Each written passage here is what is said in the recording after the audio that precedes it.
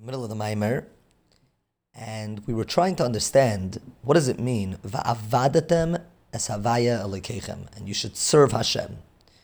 So we asked that if a person thinks about this, serving Hashem means you're bringing Hashem something that he needs and that he's missing. And the question is, what can Hashem be missing that we can be at his service to fill that need? So we began with understanding what does havaya mean. We said va'avadatem as havaya. Well, who's the one you're serving? So let's understand a little bit about havaya. Yudke vavke. So we said Yudke vavke, the meaning is, was, is, and will be all at once. Now the Alter Rebbe continues and says, Va'ani Hashem lo shanisi. This level of Hashem is lo shanisi, is not changeable. Nothing has any effect on it. וכולא חשיב. Everything before it is insignificant. So all these different ideas are telling us the same thing, that Hashem is, so to speak, untouched.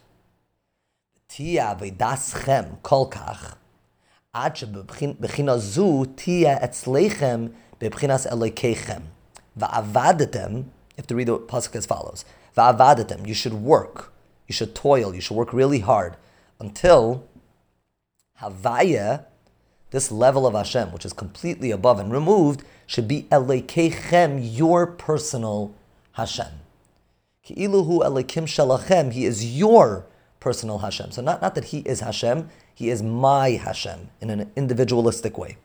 Dehaynu, meaning to say, Shiye, Shora, וקבוע במוח, that this idea, as he's going to explain in a minute, should be within one's mind in a permanent way, ומחשבה, and in his thought, ומורגש, should be felt, ונתפס בשכלו, it should be grasped, באמת לאמתו, in the truest sense of the word, כאלו עיניו רואות, as if his eyes see, גילוי אלהותו יתברך ממש, as if the person's eyes can see Hashem in whatever he looks at. In other words, this needs to be personalized. This is what we mean when we praise Hashem in general. It's all about not giving Hashem a compliment so he should feel good about himself, as we're going to see in a minute. It's more about us understanding his greatness and therefore being able to create a feeling. So the praises are actually for our good, not for his.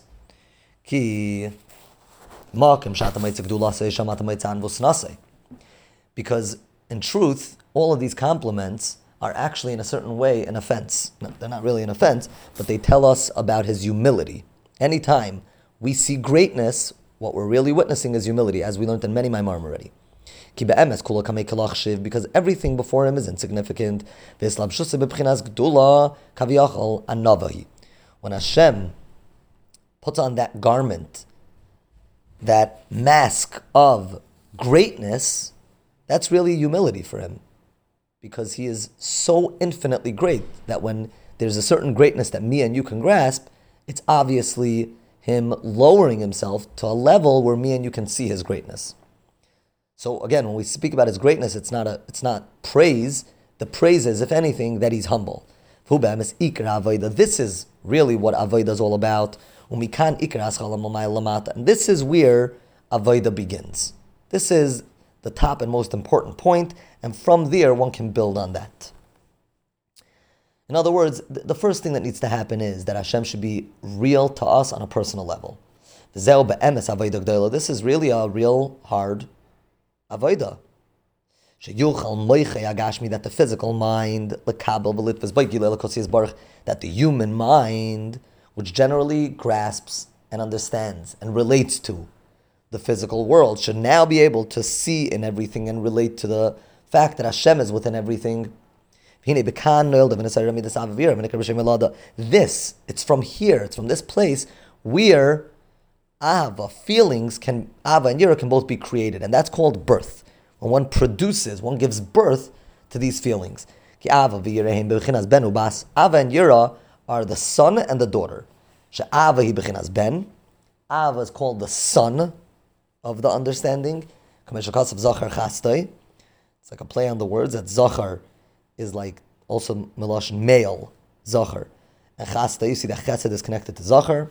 Vayirei b'chinas bas, awe or fear is connected to the daughter, is more a feminine experience, like it brings usually in Chassidus. Isha yiras Hashem hi tisalo, that Isha is connected to Yiras Hashem, and we'll explain Yiras Hashem more tomorrow.